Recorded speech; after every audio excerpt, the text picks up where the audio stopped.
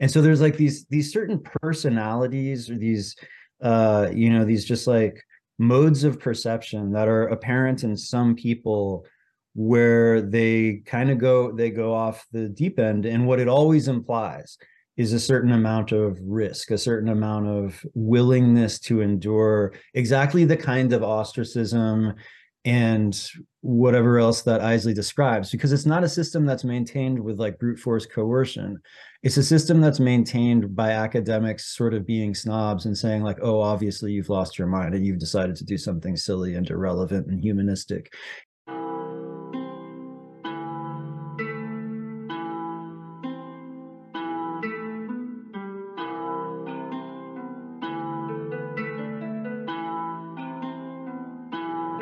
Oh my God.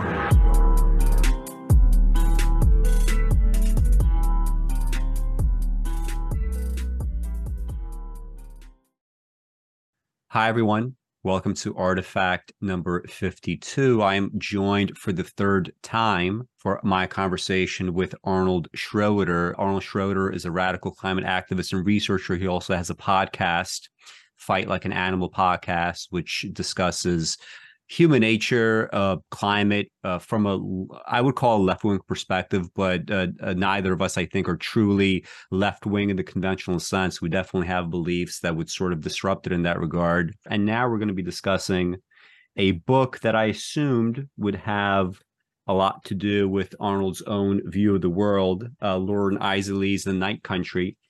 And it's a book that in my early 20s definitely had a very strong impact on me when I was in college. It's one of those things that, since I'm a writer myself, it definitely influenced my style, the way that I sort of try to combine disparate ideas together. Loren Eiseley was a paleontologist who, although he was very much in the scientific world, he was also very interested in the arts and finding a mode of expression that many scientists, frankly, want nothing to do with, right? We see, for instance, maybe it's a little less popular now, but we have this, if you look at Twitter, for instance, people making fun of the humanities. They say things like, oh, all you have to do is to just study STEM.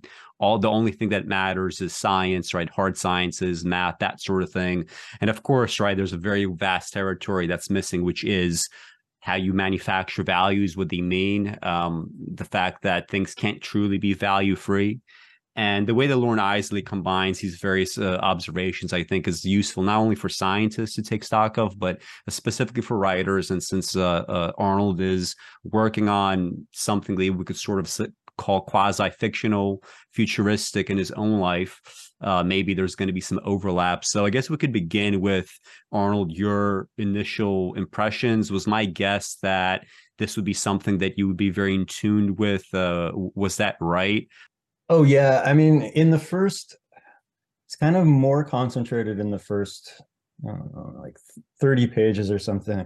There's a number of statements he makes, like experiences he describes, or statements he make that were like uncannily familiar to me, where, like big pivotal moments in my life. He was describing something that impacted him that feels very much like a version of the same thing that I experienced, and I'm very fascinated by this way. There'll be these uncanny moments because I read a lot of writing by scientists for a popular audience.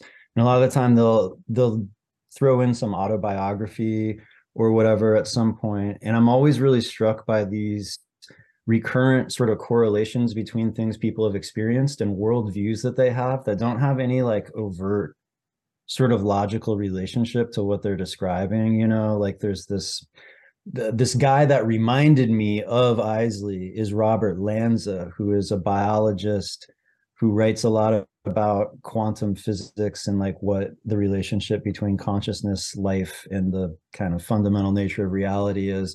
But he phrases some of like the problems with these scientific realms. He uses like phrasing that is uncannily like how I've talked in my podcast. I mean, like word for word, and he also describes childhood experiences that are exact, like these like weirdly idiosyncratically specific things that I've experienced.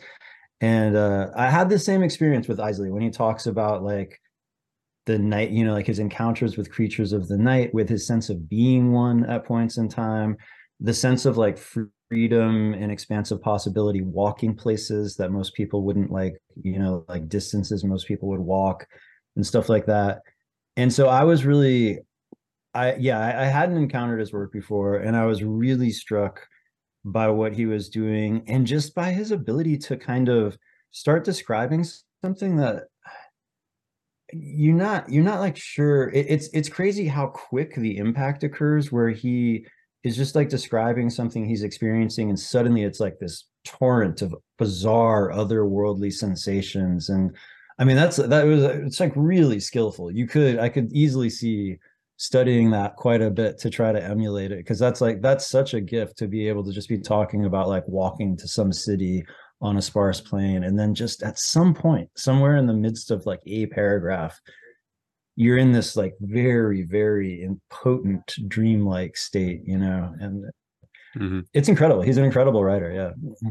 Yeah, I mean, the reason for my just taking him upon as an influence was exactly that, right? It's the ability to, in uncanny fashion, just combine these disparate elements, right? In a way where you could imagine, right, exactly why, for at least much of his life, he would have felt like an outsider, and possibly, I mean, to the very end, right? He keeps calling himself like a fugitive, right? That there's the category of person that he calls a fugitive, and this could be handled different ways. Like you could be a fugitive who, like, he has this one like wonderful description of this scientist that he knows, and maybe we'll read that passage where he's somebody with a very kind of sharp mind.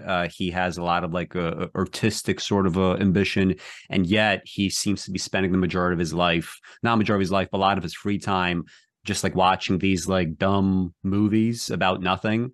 And it's almost as if like he wants to escape something difficult or something else. But you could be a fugitive in a different sense, right? A fugitive in the sense that you can't quite you can't quite fit into the world very easily. I mean, till the very end, he has passages in this book, and there's like other examples elsewhere where he's just describing the fact that scientists and students would come up to him and say, like, Loren, like, what are you doing? You're supposed to be doing actual science. Why are you going off on these like flights of fancy? But the irony is, as a scientist, he says that he's made no great discoveries. That's a direct line from the book. I've made no great discoveries.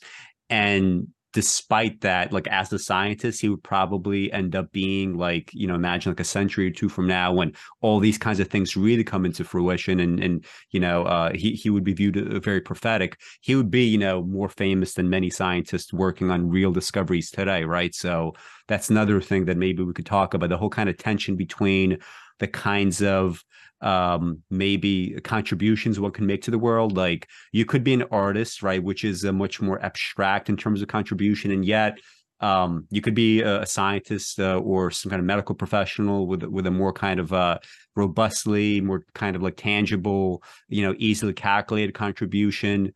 But there's something about these more invisible contributions, like with Eiseley, that do end up in a weird way, like really kind of pushing science forward. Like if you look at the memoirs of, all the like top scientists, they're constantly talking about, this work of Shakespeare changed my life, or this poem really set me on my path, right? It's something that really, like, the arts have a way of like really building up tension. Then the dam bursts, and there's like a new way of seeing the world in that way. I feel like we've lost what used to be termed the naturalist, right, or the natural philosopher. Right, like David Hume could be a natural philosopher, but also has like a scientific mind. Right, you have those that are more kind of flagrantly perhaps scientific, like Francis Bacon and others, who, and it's kind of like at a time, I guess, before, where specialized knowledge was maybe like a little less relevant. Whereas like today, if you want to do real, let's say, work in theoretical physics, you're going to have to probably dedicate a very substantial portion of your life to it, right? If not the majority of your life to it. Whereas a natural philosopher centuries ago, you have Lucretius, right, on the nature of things, where he has this whole kind of like big theory as to, the big and small, the cosmos, and how things come to be. That wouldn't really fly in science now. And yet, we probably know more about Lucretius than we know more about more of the robust scientists during his era, right? Simply because he created the arts, right? So, like, what do you think about like the loss of what we might term natural philosophy? Like, do you think there are people that are like sufficiently working this tradition now, or what? Well, I mean, it's interesting because it's to a large extent how I conceive of what I'm doing, right? Like I'm not really doing it's novel. Like right now I'm actually doing a little bit of original research, but mostly I don't. Mostly I just read very widely and then I integrate scientific findings into a framework that they're usually excluded from that has to do with just why societies are the way they are and what sort of possibilities exist for them. And because not a lot of people are doing it, there's a lot of low hanging fruit. I find that, and it's really the case that I get emails from people in academic institutions sometimes saying like, it's probably good you didn't go to school because Mm-hmm. you're not constrained in the ways that so many people are. But at the same time, so yeah, I mean, there is like definitely a lack of this kind of thing in terms of scale. There's a lot of stuff laying around for somebody to just fucking pick up who wants to not confine themselves to like a really hyper specialized niche. But at the same time, I do assiduously collect the writings, the books and the papers of people who kind of still do fall into that niche. And so I would say there is a steady stream of them. They do exist, and there's always people out there who specialized in whatever they specialized in, and at some point felt like the answers weren't satisfying.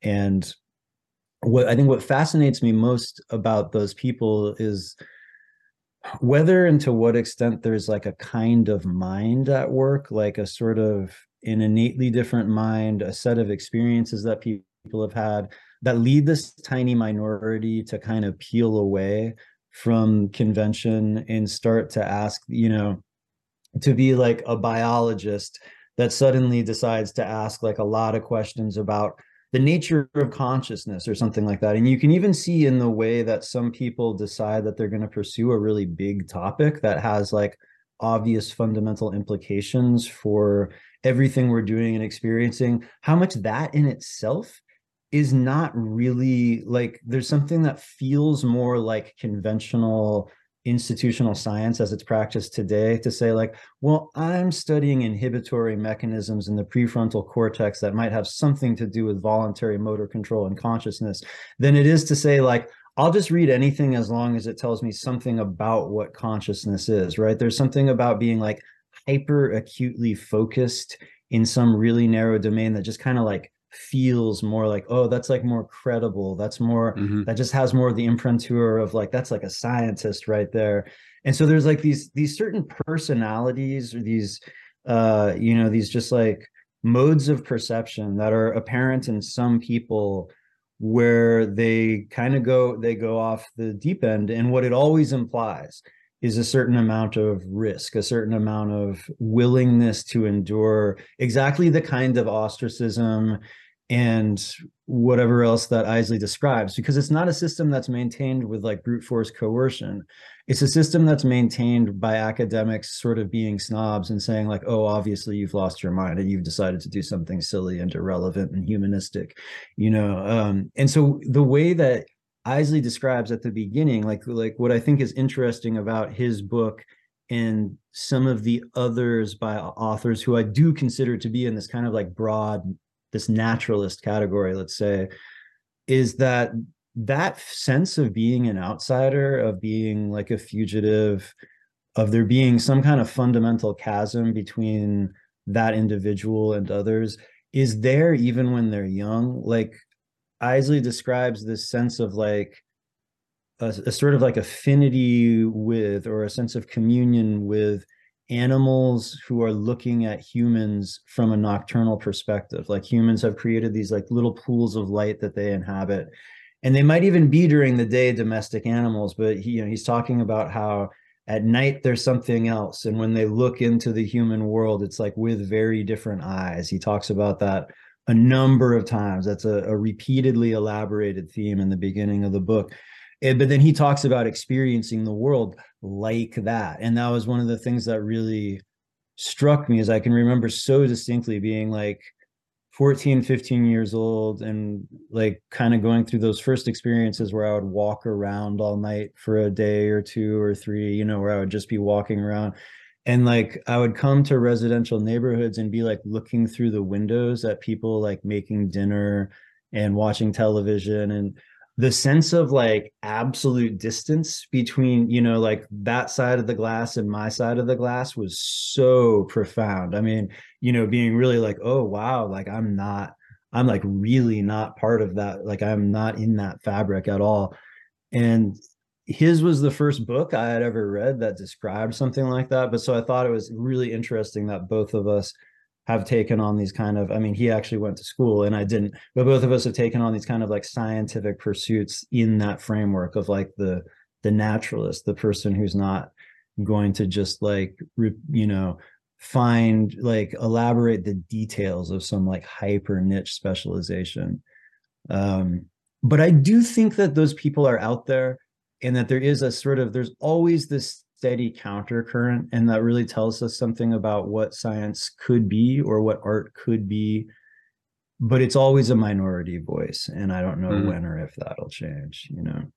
I mean, perhaps it But should be a minority voice, right? In the sense of, like if everybody decides to start doing that, it's no longer going to be interesting, right? It's not like there's something about it where it's just going to innately attract people that are less comprehensive and less willing to sort of stand outside of their own or rather not maybe outside of their own, but like outside of like whatever the received wisdom point of view is, right? Like one of the chief advantages, like you mentioned, is, you know, if you have people telling you it's good you didn't go to school for this or that, there is this kind of like fundamental lack of constraints. There is something to the idea of being able to look into things from, you know, just a completely kind of like deracinated perspective, or perhaps not. Well, it wouldn't be deracinated from the sense of like, you know, where you are, where you're standing. Another big thing in this text in particular is he's constantly trying to sort of like dance around, you know, like the subject object distinction. Like you mentioned, for instance, you know, like obviously an objective fact is you see these people cooking or whatever, like, you know, eating behind this window. That is an objective fact in the world. The other objective fact is there is someone else that's walking by the window and peering in, right? There has to be a way to sort of congeal the two, make them make sense in a way where, you know, all the details of the world, like if you could sort of capture them all at once, it probably gets you a little bit closer to whatever slice of reality that you're studying. And maybe we could like talk about how everything gets framed. So before even like just talking about the book proper, just they did do a good job with this edition in terms of like the illustrations, right? yeah, Like it really captures, like, because when I read Night Country for the first time, it was, you know, it was like something without any kind of pictures. It was like this old hardbound copy, I guess, from the time when it was first published. And here you like a lot of this just kind of looks like my idea of what maybe the book should have looked like when I was first reading it. They have like a nice use of black as negative space. Light is just all kind of cross hatched, and you know, it's nicely done. Like look at this tree, for instance, right? And this like yeah, illumination around the figures, as if almost as if like there's like an aura right around anything that's like, you know, animate, which kind of like I guess captures some of what he talks about with, you know, is there anything other than the machine, right? If we're the ghost in the machine, does that ghost even exist? But anyway, so like in the forward to the book, this is how he kind of like frames the entire text, which is it's a collection of essays. They're not totally disconnected, but it seems like he sort of like put them together after the fact and not necessarily all written for this book. So the forward frames everything like this. Last week, scuffing the turf while waiting for a plane flight to begin, I turned up a broken wheel from a child's toy. It had once been painted a golden yellow. On impulse, I pushed it into the pocket of my topcoat. For luck, I said to myself and shivered. My mind ran instantly back along a dimension hazy even to myself. This volume, as all my readers will recognize, has been drawn from many times and places in the wilderness of a single life. Though I sit in a warm room beneath a lamp as I arrange these pieces, my thoughts are all of night, of outer cold and inner darkness. These chapters, then, are the annals of a long and uncompleted running. I leave them here lest the end come on me unawares as it does upon all fugitives. There is a shadow on the wall before me. It is my own. The hour is late. I write in a hotel room at midnight. Tomorrow, the shadow on the wall will be that of another. So, what do you think about that as a framing device, both in terms of just style, but also like what he's actually saying, given that you've already read the books, like in hindsight, how does this forward play out again in your mind?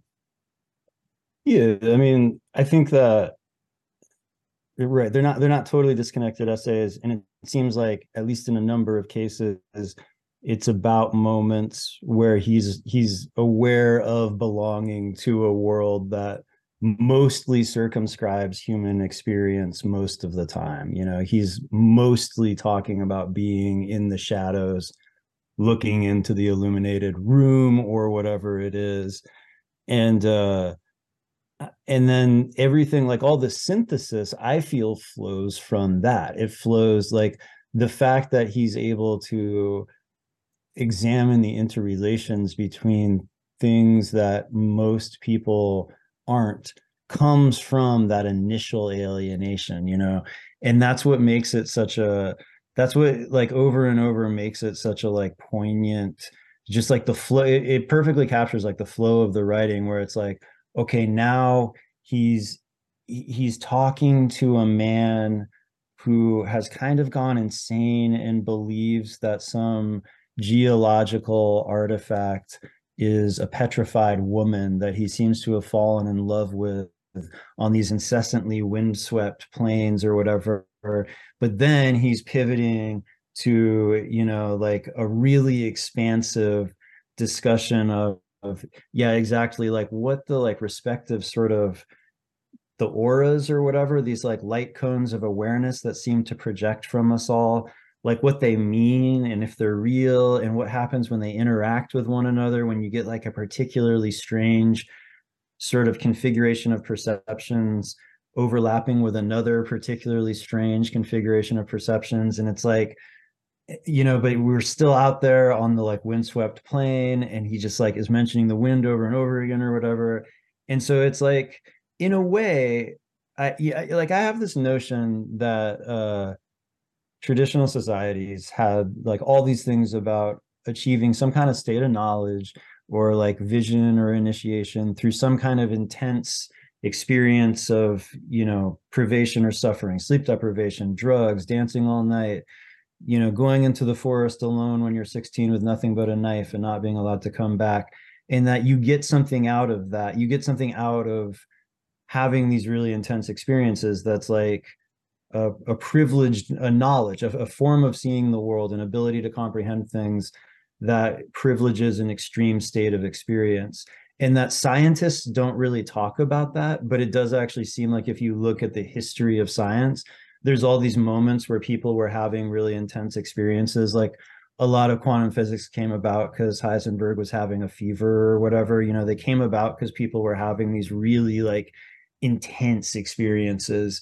And it seems like he's kind of documenting that as like a potential path, right? That you could be like this fugitive, this night creature. You could have all these, like, very intense sort of encounters with reality. And as a result, you could know something that we might properly call science in some contexts, or just like an awareness of the nature of the universe more broadly. But he's like kind of like showing that mode over and over again, that those privileged moments of departure from ordinary experience that typically only come about when you've really fucked yourself up in some way. Mm-hmm. And I just think it's, yeah, I mean, it's pretty brilliant. Mm-hmm. Well, what do you think about this whole kind of like dynamic? Like, so, I mean, it is called the Night Country. Uh, and especially like early on, like he's really like fleshing out this idea of night as well as running. He says things like, uh, you shouldn't go, right? You shouldn't go to these like little places and these niches, but you will not listen, right? You keep getting drawn to these tunnels and these caves and these forests, both like obviously, in his own personal life, actually, in fact, but also symbolically as well. Uh, Yeah. what do you think about this role of like what is night exactly? Like just like in terms of evolution, but also just in terms of how, I guess like modern society kind of like intervenes in that way. Because it is kind of surprising to me on the one hand that like when you think back to many of your own kind of experiences growing up, I think it's probably a constant for many that so many of the best kind of memories and experiences, especially after the fact, right? Memory being something that gets kind of sort of goes through all kinds of permutations in your mind before it's able to become a memory, obviously, right? It's very selective in that way. Things are expanded, other things are limited. He has a line in the book, actually, the brain is remarkable not only for what it takes in, but also the things it chooses Yeah. to leave out. What do you think about the role of night in human experience, things like nostalgia?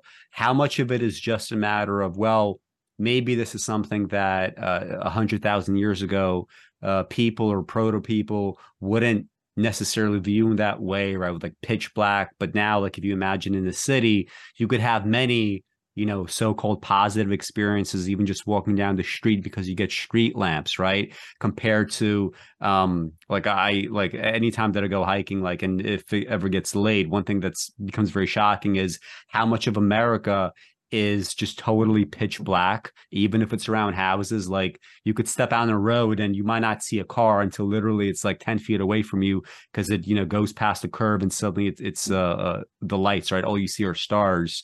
But with the kind of modern world, we do have these kinds of interventions where it's almost as if like they're helping us shape memories, right? They're sort of taking away some of the darkness and it's kind of like filling in kind of like with almost purely human space. And, by also by that metric, like perhaps damaging animals, right? Animals that maybe should be in pitch black. Now they have to deal with kind of like the forest that we end up constructing, that sort of thing. So what do you think about like the role of night in the book and also like the role of night just kind of like in human experience? Why do you think this kind of symbolism works, I guess? Yeah, I mean, I think I think ultimately it actually probably just works because there is like a pretty intense, evolved sort of, I don't know, man. It's weird. Actually, my own personal experience, like I'm not sure where other people land on this because when I was really like pretty young, say like 14, 15, 16, I would just camp all the time without any kind of light or any, I would just like walk through the forest until I was in like well after dark. And then I would just lay down wherever.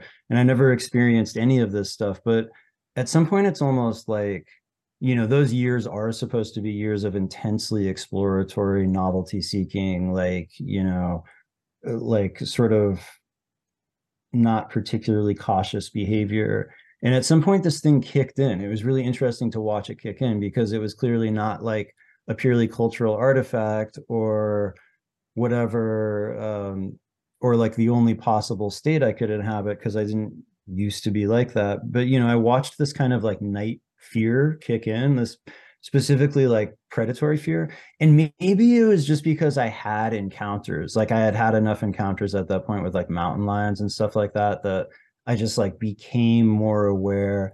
I can remember when I was 15, a mountain lion screamed at me from like I mean, a few feet away. And I think that it was thinking about pouncing on me, but it screamed and then just ran in the other direction because I think it was surprised by like the kind of animal I was.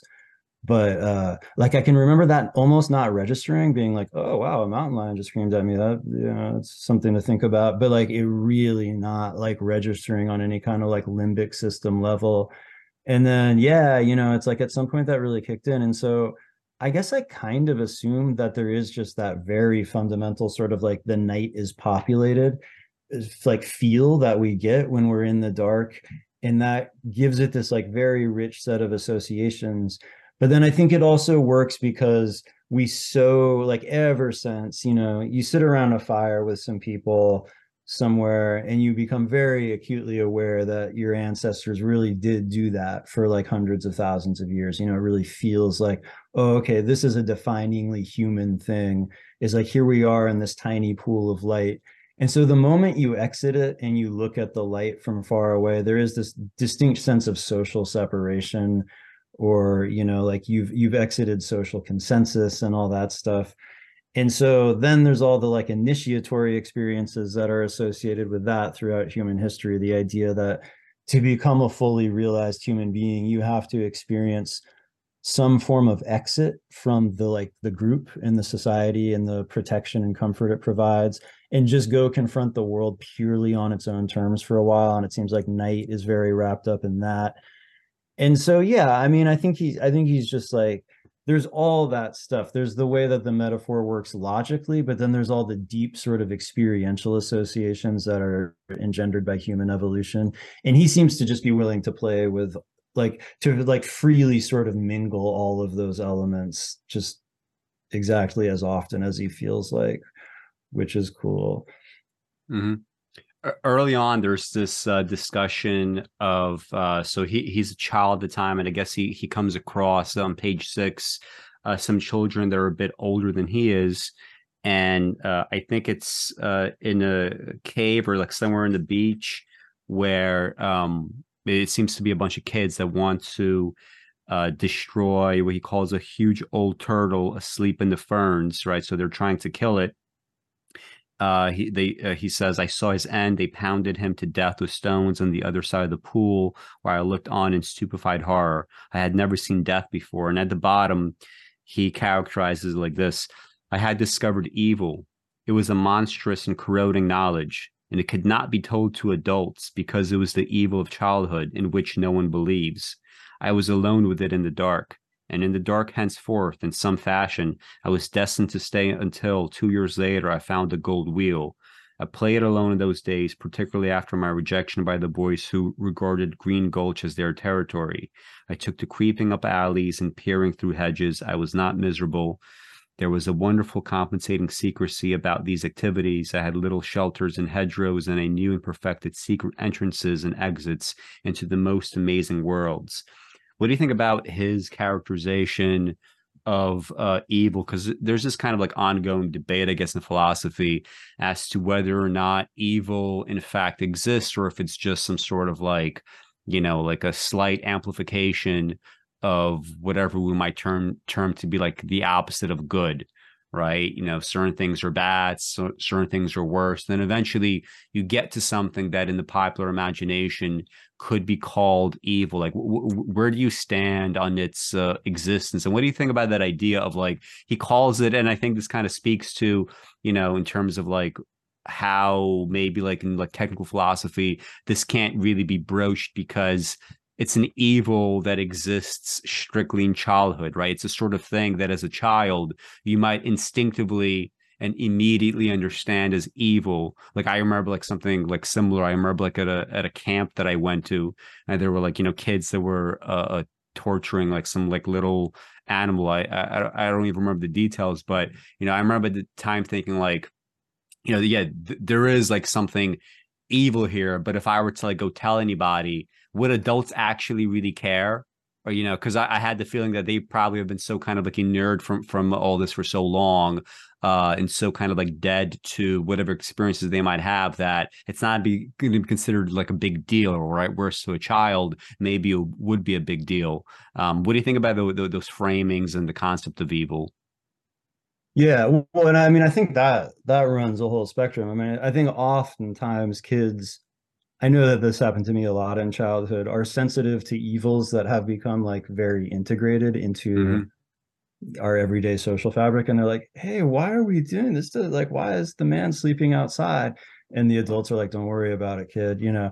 And Yeah. like, um, but but I totally fall on the, and I guess I honestly don't have like very complex arguments about it, but I'm totally like, oh yeah, like evil definitely exists. And it was like we came up with a set of descriptive terms that include evil for a reason, because it does describe something that it's like I guess I feel like it's maybe like one thing to ask, like, is there some objective category that you can map out in any other terms? I don't know, but like the terms in which it exists is there's like something that just registers in our perception as evil that is very, very distinct from like, oh, that shouldn't be happening, or that really shows you like the excesses of human behavior or whatever. And to me, it actually is like a way that I'm interested in talking about the world that we encounter now, where I'm like, yeah, you see like the guys who like take the instructions from the tower with the flashing red beam of light on it to like drive their machines around to dig up the earth to like change the temperature to unleash storms and fires all over the world, and see how they've created this like scarred hellscape. Like there, you know, there's a reason that Lord of the Rings like describes Mordor in exactly the same terms and calls it fucking evil, you know. And it's like it's okay to just say that these two things feel the same way, and that's what evil is. It's a human subjective register. But like that moment in the book, in terms of like the childhood association and all that, that moment in the book I felt was the first time that he did that thing that then happens over and over again, where he's describing something and there it suddenly is like transfigured into something that's way more than the sum of its parts. And like the moment when he talks about like the change in their affect and the, you know, like where, and just like kind of how it felt and how they looked when they were smashing the turtle. It's like the first moment in the book where there's one of those really uncanny transformations. And it's like suddenly we were one place and now we're somewhere very strange and vast and weird and very like electric feeling.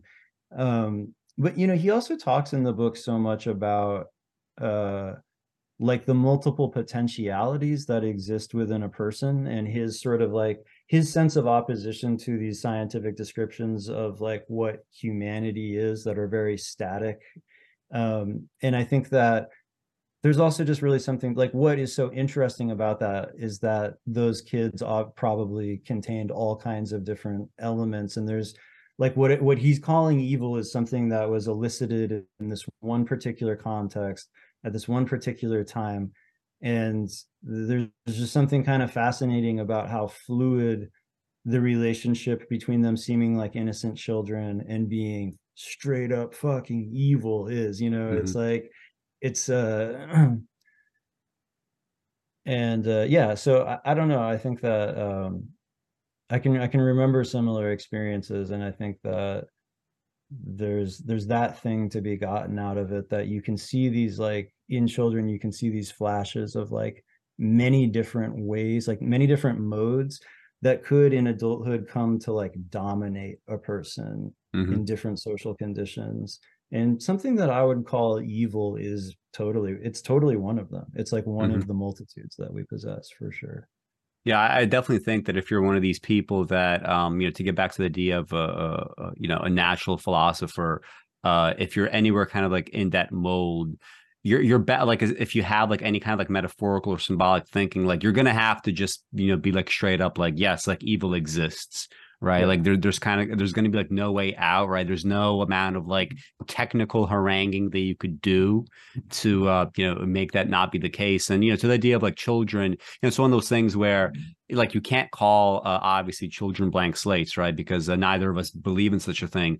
At the same time, there's definitely something about childhood where all these kind of like parameters are a lot more open-ended. Like I could imagine like if like a father like found out about his kid killing an ancient turtle and then just like beat the shit out of him and being like, you're never going to be doing this fucking thing again, right? Yeah. This is evil and this is why. Like he might very much never do such a thing again and be very ashamed and have that be like a major part, right, of his memories. Like I did this thing and there was this severe consequence for it.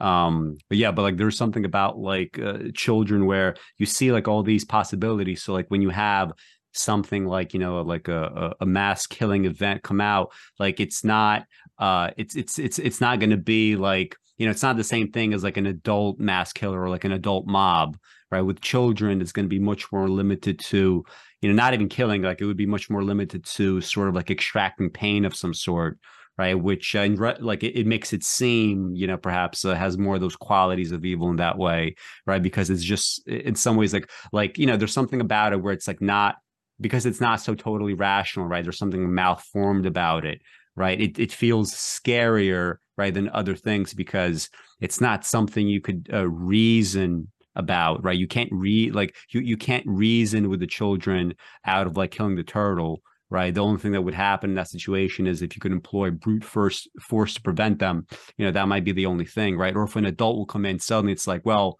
adult being kind of like lightning rod for reason for like the adult world, if they say a certain thing has to happen, maybe it'll happen.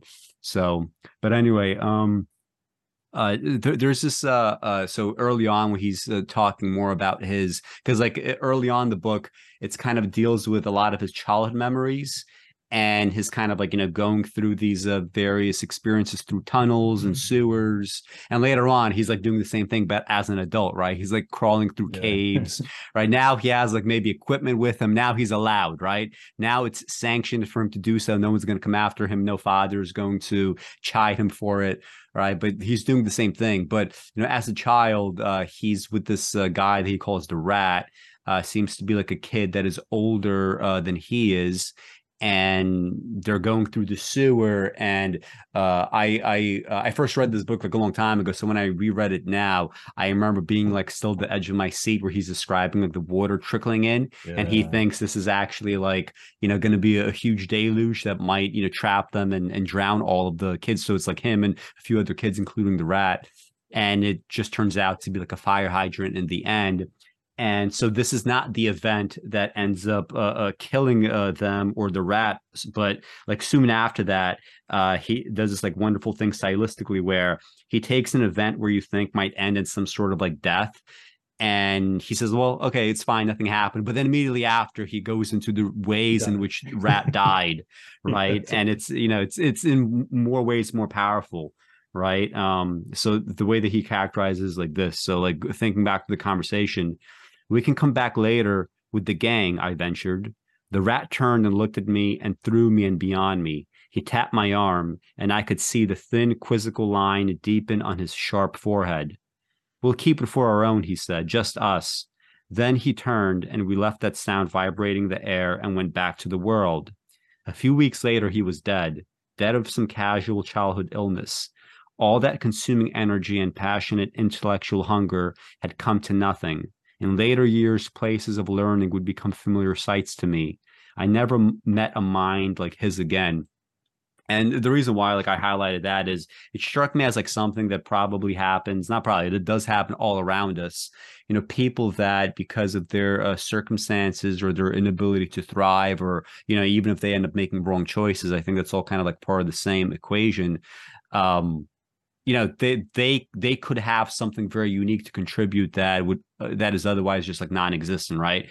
There might have never been, in the Rat's future, the possibility of like a college education or anything along those lines, right? Where maybe this kind of like probing mind could be allowed to be more constructive, or even outside of a college education, like the just like no kind of like obvious avenue for that to occur. Like, what do you think about like both like the parameters of just like human uh just human variability, and like all these like minds and all these things are like around us that you could tell like are just not going to be allowed to thrive? Because I say this story all the time, like the most talented poet that I know is a former gang member from Queens, New York, right, that had all kinds of crazy experiences growing up and never had a college education. And he's lucky in the sense that he had the wherewithal and the intelligence to sort of like avoid the worst case scenarios and sort of construct his life where he could like write for the rest of his life. But you could imagine many people might have that little spark, right? They can't stick to it. Maybe it's because of a bad set of choices, or maybe it's because of circumstances. Maybe it's a combination. Like, what do you think about like that, that kind of like sense of like human variability, and, maybe how that could be tapped in the future under better circumstances? Yeah, I mean, I think that I think about this all the time. Um, I, I think about as I read, as I read science, I think about all the people who are doing some useless thing, who are like getting people lattes right now, who would have the answer to the thing I'm reading. That, that like happens to me all the time. And I definitely had like similar observations and experiences where I feel like a lot of the people that I've known throughout my life who most impressed me with their intelligence, their sensitivity, the uniqueness of their like ways of conceiving of things, and just sort of like processing information and synthesizing it are dead, and like um there's really something to that. There's something about what this world does to sensitive people that, I think even when you abstract all of the sort of like socioeconomic and experiential factors that tend to like sequester some people into paths like grad school and sequester other people into paths like prison or a barista job for life or whatever. I think people who are more, it's like people who are just more likely to have the experience of watching the other kid smash the turtle and be really like, whoa, like people who are just sensitive to reality in some ways often just don't fare very well in our world because it really requires just shutting down so many capacities in so many really meaningful ways. And yeah, I'm really fascinated. Like, so I have my first like official scientific paper being published in the very immediate future. Um, and that's like, it's about the context is the ecological crisis and why certain academic disciplines are always associated with the power structure, and then it's people from another academic discipline who are like talking to these people in the power structure and being like, put on the brakes, like we are going over a cliff, right? And it's like there's these two very different kinds of minds that tend to self-select into these two very different echelons of the academy, and then those echelons of the academy kind of amplify the differences that were there to begin with, and then they end up having these conversations where they exist in sort of like mutually incomprehensible worlds. And these scientists are saying to these like power hungry fucking maniacs, like you have to do something that's contrary to your immediate enrichment, or else everybody's going to lose everything. And it's so like in that paper, I just used a lot of evidence about how there are psychological corollaries of like specialization into different academic disciplines and stuff. Like there's ways that we can kind of like inquire about the kinds of minds people have, that don't have anything to do with like a particular kind of science, but that are highly predictive of like what sort of scientific theories somebody supports, what kind of like science or other sort of academic pursuit they engage in.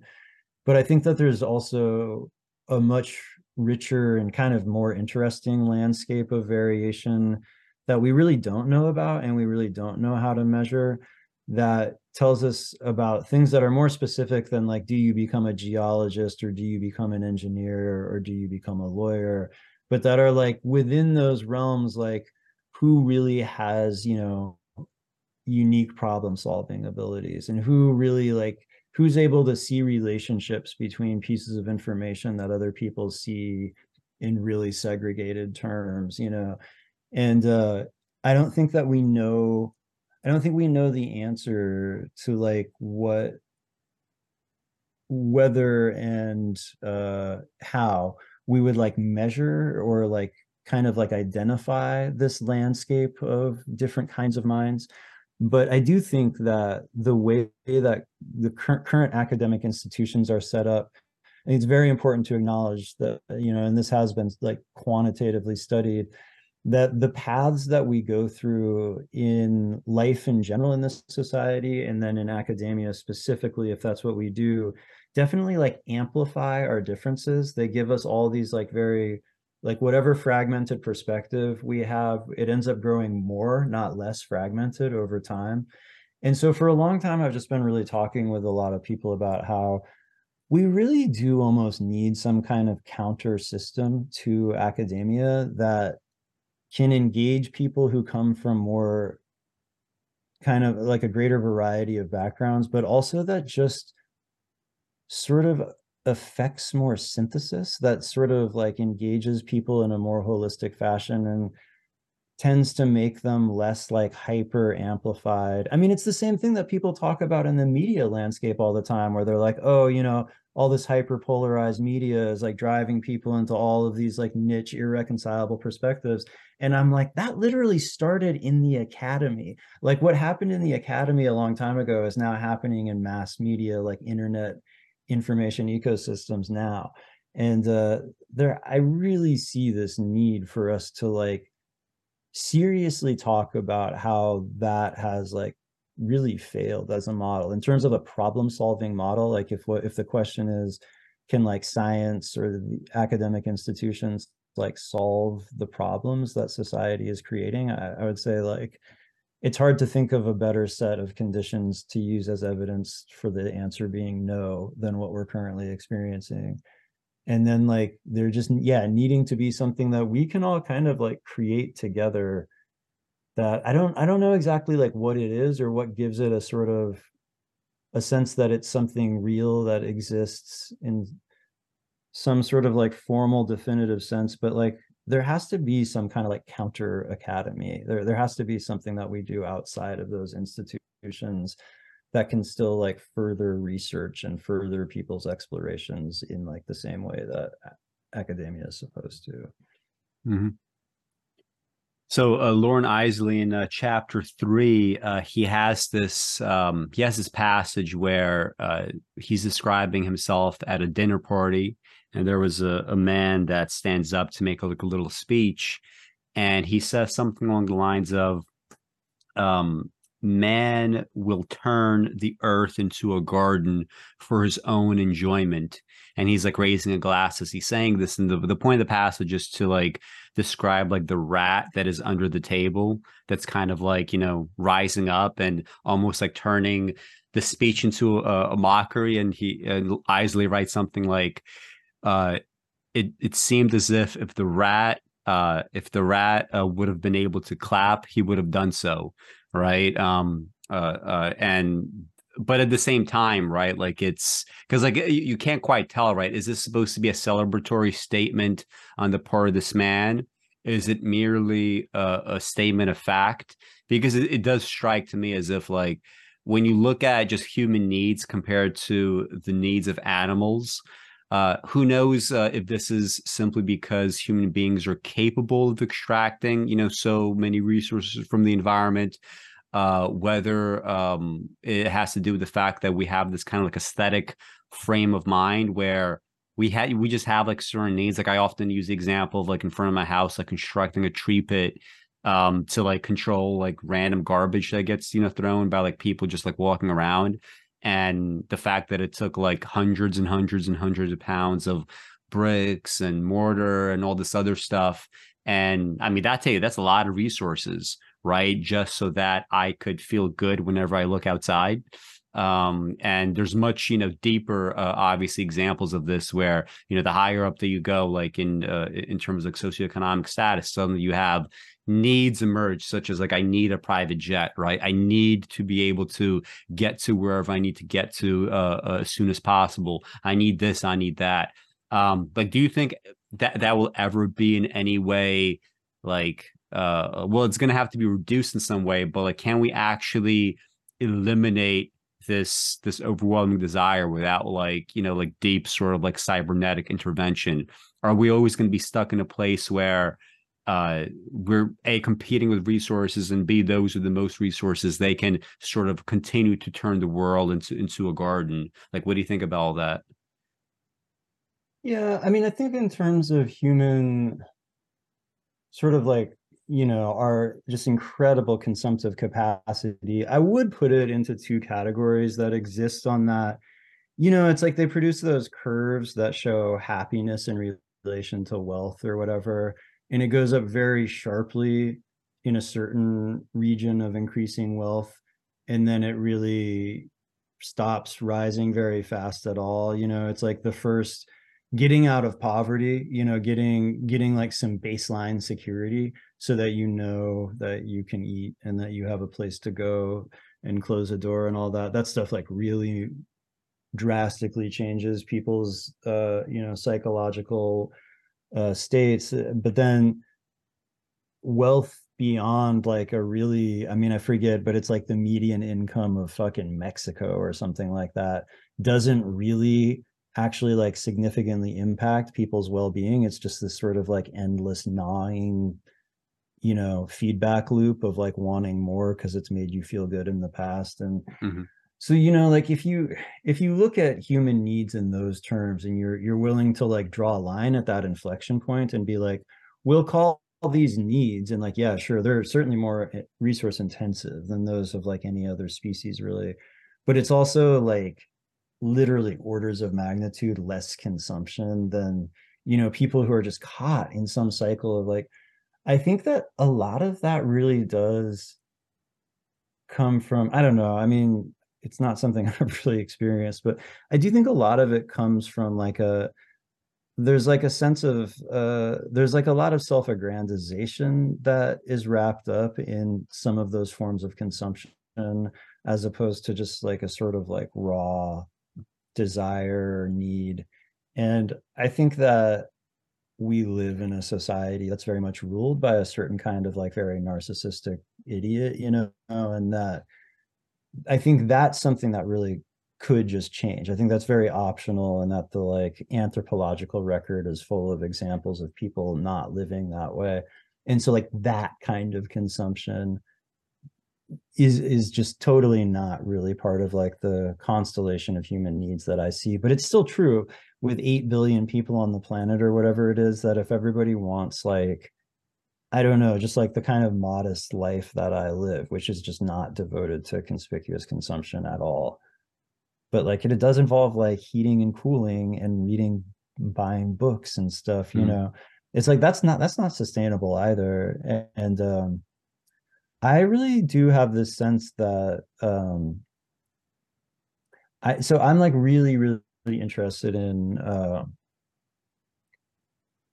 trying to like figure out these kind of forms of human ecology where whatever it is that we do to meet our needs is not like, there's not a binary where it's like if we're getting something out of a piece of the earth or some organism that exists in it, that it's like that it inevitably implies destruction, right? It's like the environmental paradigm up until very recently has been one of sort of like drawing a line and being like, there should be places humans intervene and places that they don't, because everywhere we intervene for any need, destruction and tragedy follows.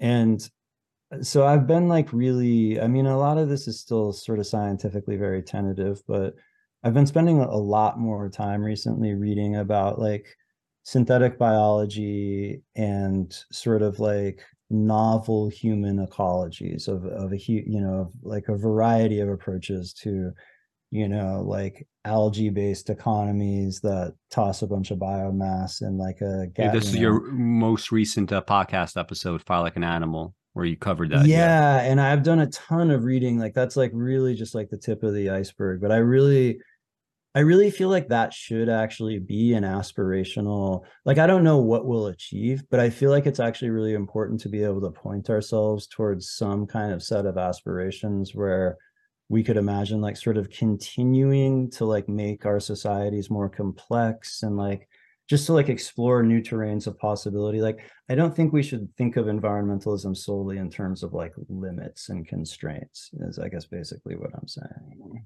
Mm-hmm. Yeah. Um, there's this interesting part that this is really what stuck with me most when I first read The Night Country in chapter 5, where he's describing the man on I think it was a Philadelphia train, just pages 62, 63, Yeah. where it looks like it could be a homeless man, I guess judging by his clothes, but the way that it's being described is, I had come into the smoking compartment of a train at midnight out of the tumult of a New York weekend. Oh, so it's in New York. As I settled into a corner, I noticed a man with a paper sack a few seats beyond me. He was meager of flesh, and his cheeks had already taken on the molding of the skull beneath them. His threadbare clothing suggested that his remaining possessions were contained in the sack poised on his knees. His eyes were closed, his head flung back. He drowsed either from exhaustion or liquor, or both. In that city at midnight, there were many like him.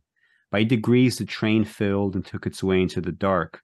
After a time, the door opened and the conductor shouldered his way in, demanding tickets. I had one sleepy eye fastened on the dead-faced derelict. It is thus one hears from the gods. Tickets, bawled the conductor.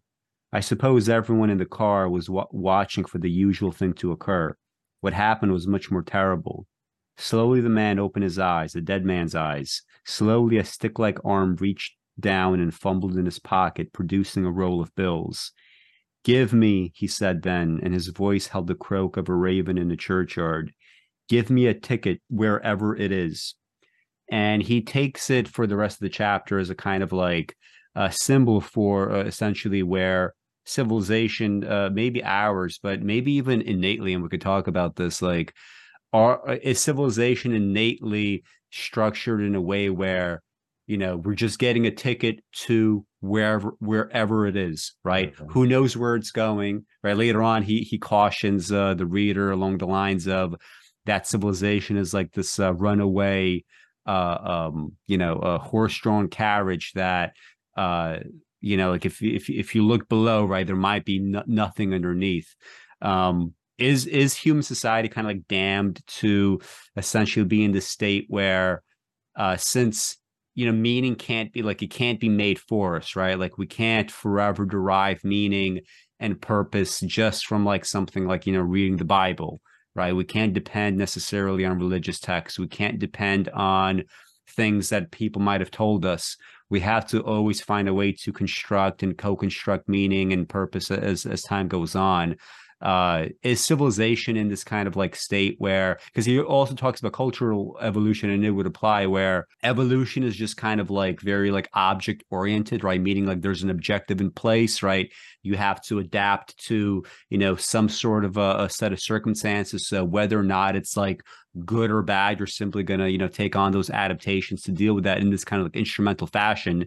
Is civilization just kind of like in the same situation where we're just kind of groping right through this darkness where, whatever is instrumental to us, it gets picked up and we don't exactly know what we're accumulating. We don't know if we're going to find ourselves in a situation where, our adaptations suddenly are very, they're essentially now these mutations that might kill us. Right now, we find ourselves in a world where those adaptations are ill suited. What's truly intrinsic is that we can't really know where it's actually going, both biological evolution and social evolution. We're just like in this, there's no neutral state. Like you said, like we can't like rely on anything that we've done already isn't necessarily like the default. There is no default, right? Like no matter what we do, we're going to create a progression of some kind that's going to go into some kind of unprecedented territory, right? And there's no way around that. And I tend to emphasize that that's true even in the short term on the biological level, right? Like we are affecting human evolution with all of these things that we've like thrown into our lives very recently. Like we're affecting human cognitive evolution with these computers we're using right now, like the whole thing. And but I do think that what you see in both social evolution and biological evolution is that there's like, exactly whatever is laying around already gets repurposed in some fashion for the next development. For whatever comes next is just based on what's already there. And so I do think that there's some sense in which we can like think constructively about, I mean, it's really an open question to me. Like, I don't know the answer to this, but he talks about it in terms of Christ being this dividing line. But like when we started really thinking not just in terms of the future of like the outcome of a war or a harvest or a couple generations, but like asking the question of where civilization is going. And like, I don't know when that started, but I do think it's actually pretty, it is like pretty interesting that we can ask. And so I think that this is a question of degrees. Like, I don't think it can possibly be true that the fact that we can reflect about this and like have conversations about where we would rather end up um over other possibilities is like totally devoid of meaning. But anybody who thinks that we can actually engineer our way towards a given, like I mean, I talk about like wanting to influence the future all the time, but I'm also emphatic that what the future will actually consist of, it's like I can see all these different possibilities that seem plausible, but the actual future will be something that isn't any of those things. It's something different from and probably weirder than anything we can imagine. And so there's a tension there. If you can get behind that and understand that, but then also understand that we do have some agency, but it's just limited. I think in that dynamic tension, you're somewhere around the truth or whatever. And maybe we could dwell on that a little bit. I forget if I even put in my notes, but just this whole kind of like distinction between, like free will determinism.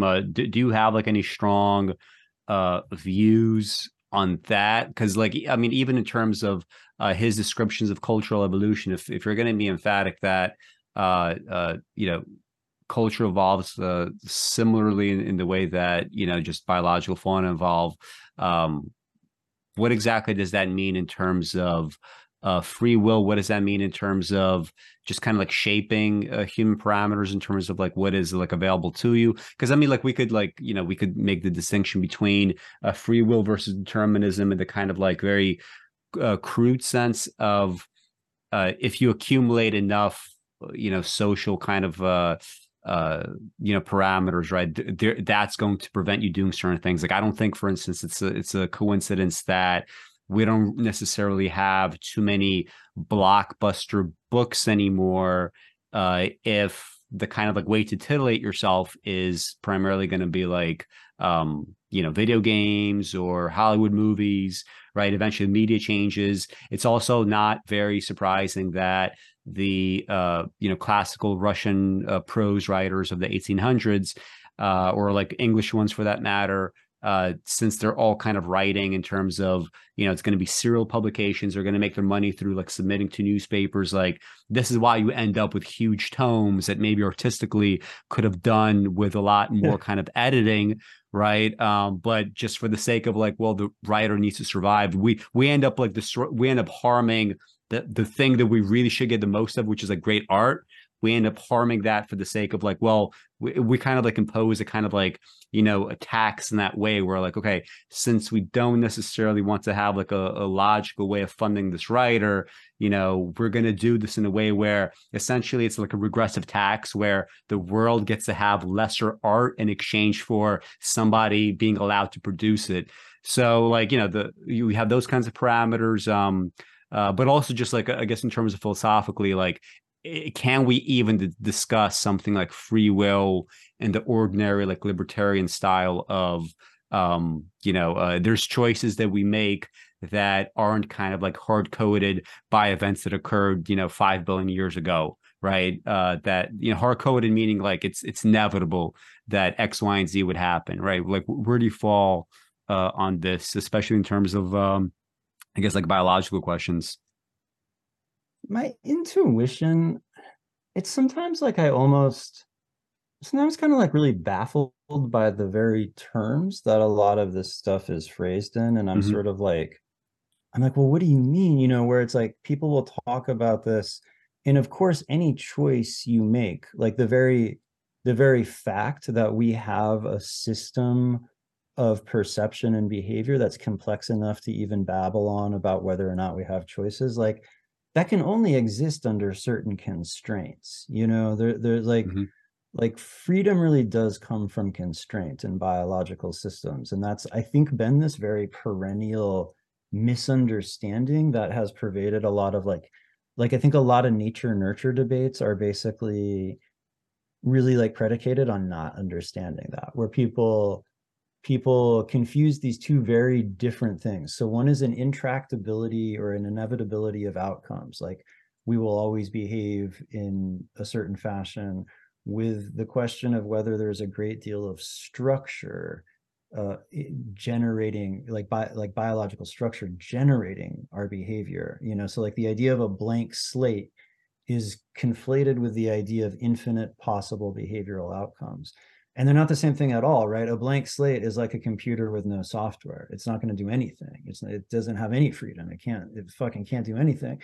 And as anybody who like participated in early attempts at artificial intelligence is aware, the computer doesn't need just a few lines of code that say, here's your objective or whatever. It needs a whole bunch of lines of code that it imply all of this like very exquisitely elaborated architecture, or it can't fucking function, And so, but then what cognitive scientists, like people writing at that convergence of like cognitive science and computer science, point out is that all of that elaborate structure creates, it's like, sure, it's this massive set of constraints, but it also creates this exquisite sensitivity to contingency that gives the systems a capacity for more complex behavior than systems that actually have fewer constraints.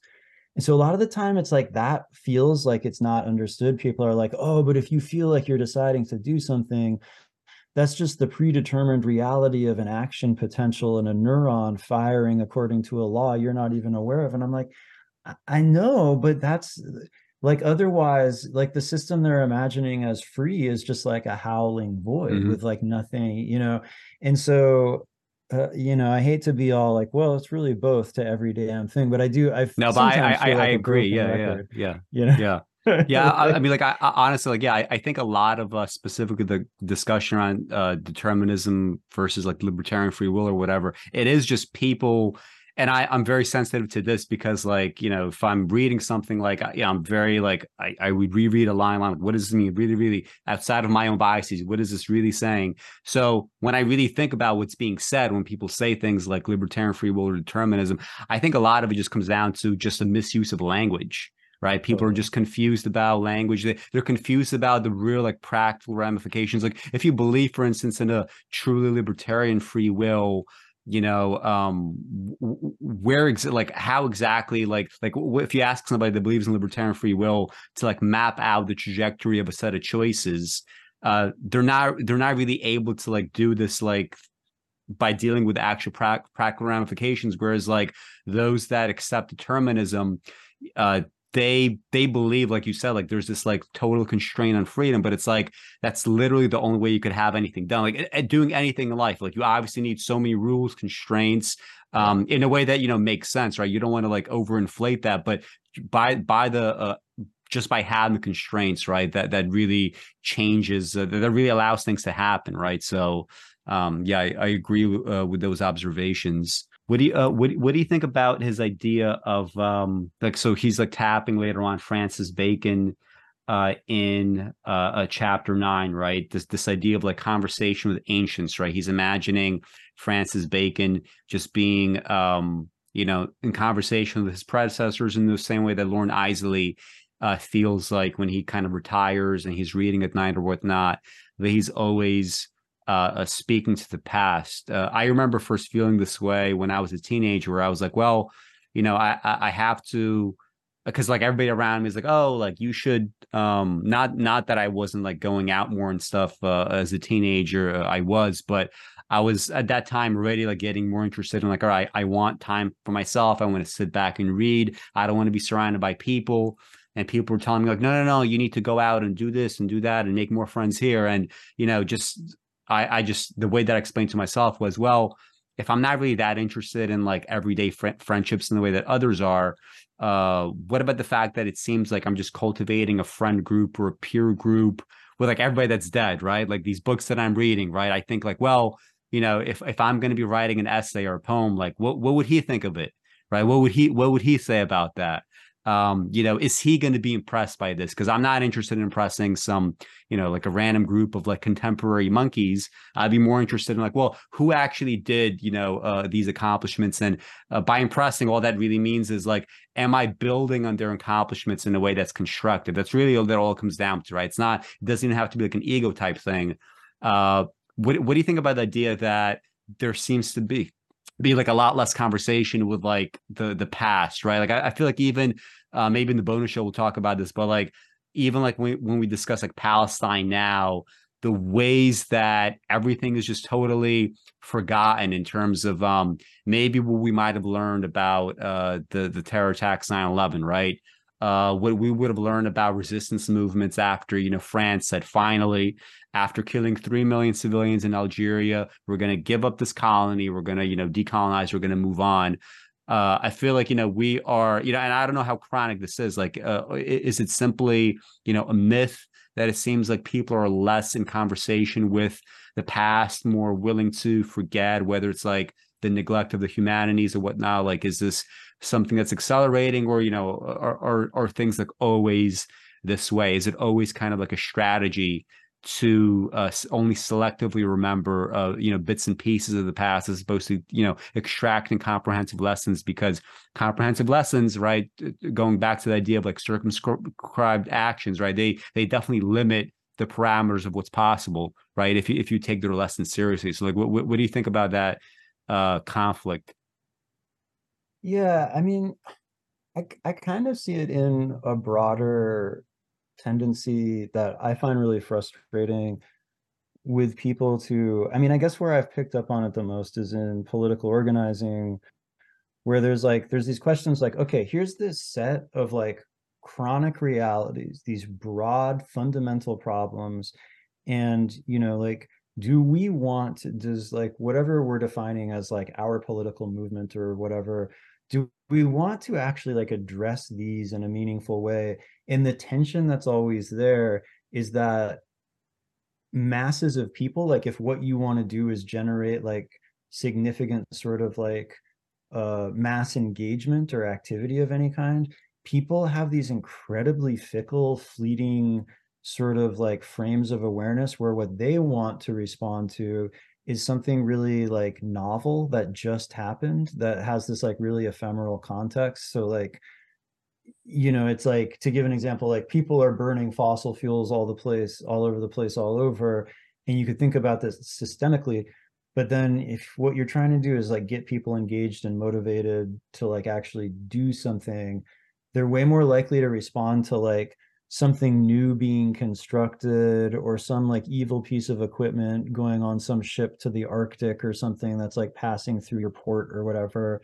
It's like the attraction to ephemeral novelty is so extreme that you end up like, that's just like one of my fundamental exhaustions as an organizer, is that I feel like I've been like waiting for the moment where we have like a truly fundamental political program, but we're just like responding to like a video of a cop doing something terrible, and so we Mhm. can never sit down and like really like strategize about what the police fundamentally are, stuff like that. And so like I kind of see it in that context. Like I do think that there's something in our dopamine systems now with like how much incessant crazy stimulation we experience, that people are like, even if they're talking about very serious things, they're just acting like glitched out dopamine addicts, like they're acting like fucking crackheads, where they're just like, give me something new. Like, even if it's like apocalyptic and alarming, Mhm. like the whole Trump administration was like that, where like he would do something that you would think like the liberal media would freak out about, and you would think they would maybe want to use that as like a strategic nexus to try to undermine his power, but then he would just do something else and they'd be like, oh, Mhm. that's even like, that really upsets me even more, and it's Mhm. like, I'm like, yo, crackhead, calm down, like focus Mhm. a little bit. And so that just kind of feels like this really intense temperament that does seem like it's kind of changed. Like I do feel like people have gotten more like that in our lifetimes, and that it's sort of like really palpable in a way. um but there's that other part of it that's like maybe like a deeper form of that question, where I think that I think that in order to have that conversation with like the ancients or with, people who are like engaged in a network of ideas that are being disseminated over time, you really need to be able to, you have to have like a certain kind of stimulus responsiveness style where you don't crave like crazy intense like overstated stimulus all the time, and then that like opens you up to feel, because I definitely feel like a very active sense of like I read a paper and it answers some question I have, and I feel this real like emotional, like I'm in dialogue with this person understood the same thing I did, and they actually went out and got the answer to the question that we both had, and it feels really like intense. Like I get a flood of emotion out of that. But in order to have that experience, you have to like not shoot up, constantly changing Hmm. like reward stimuli and like attention grabbing bullshit like all the time. Hmm. And that's something that like that category of people, that would be such an interesting category of people to study at this point. Like people who can still read books, right? Because there's not that Hmm. many of us. I read more now than I ever did probably, but like most people really stopped reading about 10 years ago. And like people who just kind of generally aren't like quite as wrapped up in these cycles. I don't know, like what makes those people and like what do we all think or do? That would be like a really fascinating population to study. Yeah. And well, that's the thing. Like I often think like, well, on the one hand, you know, I don't want to keep up with all this bullshit, right? Like now they're telling Yeah. you got to now master all these AI tools. And granted, like, I think it's going to be like a big part of a human culture, but a part of me is just like, I don't want to deal with this kind of shit at all. Just like, leave me alone with this shit. Let me just do, what I've always done. But I feel like there's definitely an acceleration of things to keep up with. And it's sometimes hard to like go through like what's valuable and what's not, because I mean, like right now with a lot of AI stuff, it's not very valuable. The 2022 2023, a lot of it was just kind of like very overinflated, right, in terms of the promises, Totally. not in the long term, but in the short to medium term, definitely. Like I remember like recently I had like two very negative AI experiences. One, Amazon sent me some protein bars that are expired. And for the first time ever, I was not able to speak to a person. Like nobody was picking up. It was a robot on the other end. And I kept saying expired, expired. And they just had no idea what I was talking about. And then it's like a goodbye. And the second one was like a random video, like a movie review of mine, got flagged by YouTube for cyberbullying and harassment. So I have to go through this like goddamn training. They're like, no, they're like, sit down for this training. It's gonna take 15 minutes. It actually took about two minutes because I guess people really don't read, right? They would have Yeah, a yeah. trouble reading and answering a multi-choice question. But anyway, I mean, these are the two experiences with AI. Like right now, if I go on a website or I go on phone and they're like, or you could press two or whatever for our AI assistant. No way. I don't want to talk to this goddamn AI assistant because I know I'm not going to get what I want, right? It's just not, this kind of stuff is not ready. So everything's being thrown at you, ready or not, to keep up with. And it really is thinning out so many other forms of thinking, so many, like for my own life, like one thing that I'm very struggling against and always trying to fight against is now I have to constantly write in a very slow process. Doesn't matter who reads it, who doesn't. Like you have to do this for yourself, and you have to do this for the future, right? I mean, like because eventually this kind of stuff is going to be studied. The pendulum is going to swing back again. So, too bad that we exist under these circumstances, but we can't choose the circumstances, and we also can't choose ultimately what we should be doing, which is this. Like it's if you have that compulsion, I mean, just kind of go for it. um Maybe actually we should just, because like we still have a little bit of the book left, but I don't want the public show to be too long and get slammed by the YouTube algo. So maybe we'll actually the remainder of the book we'll discuss in a bonus show, and also we're gonna discuss some other things on that show. So, for instance, I want to talk about a thing that Arnold recently started. I guess you're calling it the World Tree Center. I'm Yeah. not sure if that's still the name, so we could talk about that. Maybe some more comments on AI hell. Recently, in the last month or two, there was this article in the Intercept on this, I guess you could call him a climate economist, let's call him, to be charitable, William Nordhaus, who has recently been kind of rejected by more and more mainstream people as like his modeling being very optimistic in terms of the long-term effects of warming. He said something like 5 degrees Celsius might only contract GDP by 10%, which is like, I mean, if you know what 4 degrees does, right, which makes most of the world uninhabitable, I'm not sure how you come away with that, but we could talk, because another thing is like whenever you and I talk, I feel like, I don't know if you're a harbinger of something, Arnold, or what, but every single time that we talk, the world is more and more out of control. Maybe it's just a factor of just like at this point, we reach a stage where it's just like the passage of time. Give it 3 months, the world's going to be a little more out of control. Right. So anyway, a bunch of other stuff too, I guess we could get to Palestine, just kind of like how, these things get talked about, like historically into the present day, what it means in terms of because I do think there's like something to the idea of if we have this like slow moving genocide, it's been slow moving for 75 years, but a slow moving genocide that we could actually map out in such excruciating detail, much more so than we ever have for like in terms of documentation for the Holocaust, let's say, right? Because now we have videos, right? Now we have everything, and it's being live tweeted. The genocide that gets live tweeted, and everybody knows what's going on, everybody's seeing it, and yet nobody can not only do anything about it, but if you say something about it, you're going to lose your job. So anyway, a lot of topics to discuss. So the overtime segment, for those that are patrons, is coming up, and for the public show, thank you guys for sticking with us, and for the patrons, the show is now